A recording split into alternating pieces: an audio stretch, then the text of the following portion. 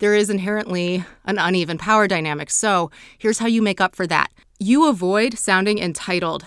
Don't act beholden to the outcome. For Wednesday, February 13th, 2019, this is episode 30. How to ask for an introduction the right way. Drop the entitlement and scarcity mindset.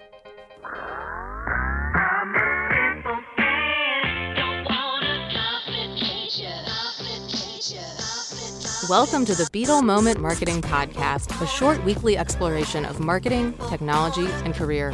I'm Emily Binder. I answer to no one, and I make this for you. Let's get on with the show. When it comes to marketing and content, there is a prominent school of thought which says that consistency is key, that putting out as much content as possible consistently will eventually win, basically by brute force. And you can see somebody like Gary Vee who abides by this. I understand the argument here, and consistency does matter, especially if you promise people that you will deliver something at a certain cadence. For example, a flash briefing should be daily, no question. But when it comes to this podcast, I've kind of changed my mind about it. I used to put it out weekly, and I found myself sometimes on Sunday night scratching my head about what I wanted to say, and it doesn't make for an interesting episode if I'm just forcing it. So I've gotten to the point where I sometimes skip 1 or 2 weeks. Now, normally this show comes out on Mondays. Today is Wednesday. I don't care. I'm recording this right now because I've had a few things happen the past couple of days that I want to share. I think they'll be helpful for anybody in business. This has to do with the etiquette of introductions. When you ask somebody for an introduction, there are several elements. These are key components that your request should contain. First, let's stop asking how the weather is or how their health is because they're just going to gloss over that first couple sentences of wasted muck anyway. It's not meaningful. It's not personal. You've probably pasted it from every other message you sent that day. Everybody's doing fine. The weather is what it is. Just get to the point, especially if somebody is a higher level person. They don't have time. The fewer words, the better. It shows that you respect their time.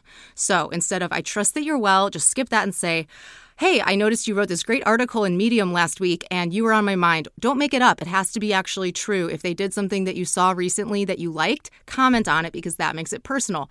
Much like on a dating app, if somebody opens with, hey, how's your weekend going? You're not going to want to respond because they're boring and basic and they obviously didn't take the time to read your profile. So make it personal, make it quick, and get to the point, which is, I would like an introduction to Susan. I noticed that you're connected. I'm looking for this introduction because, and then give a real reason. For example, I'm interested in getting into marketing in the auto industry, or I want to connect with other people who are experts in this space so that I can learn more. And oftentimes, these are a little bit one-sided, especially if somebody's more junior and they're asking for an intro to someone more senior or someone who has sway, perhaps at a company they want to work at. There is inherently an uneven power dynamic. So here's how you make up for that. You avoid sounding entitled. Don't act beholden or don't sound beholden to the outcome.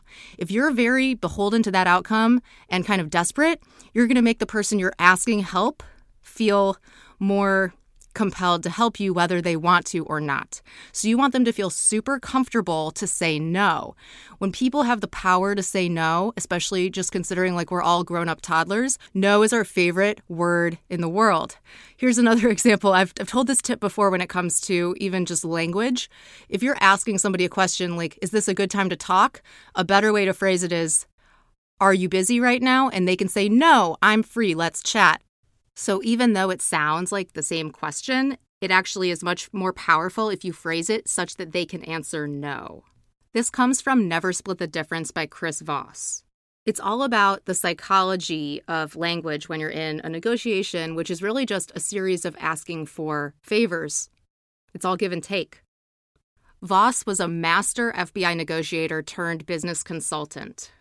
If you haven't read Never Split the Difference, immediately put that on your list and get the audiobook, get the ebook, whatever you like. It's really good.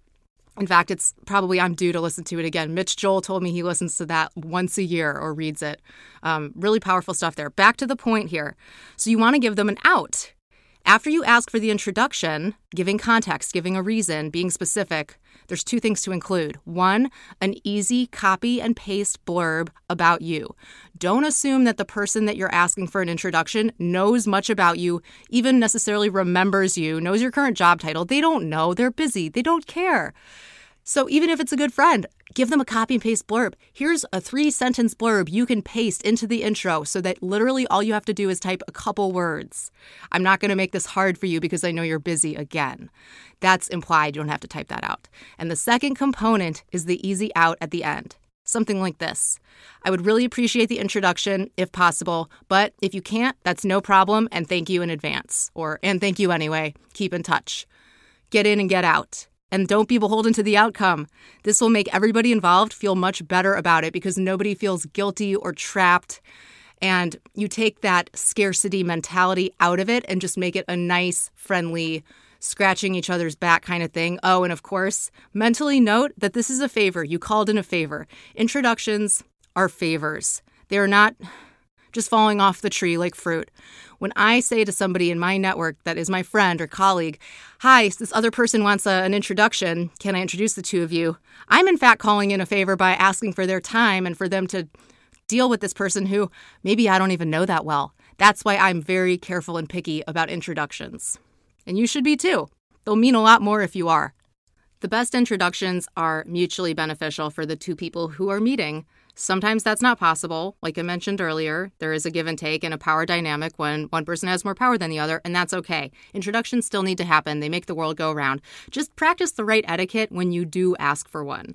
Keep in mind that this is a withdrawal from a relationship bank account, and you can make several of them, but at some point, you might have a deficit if you don't give something back.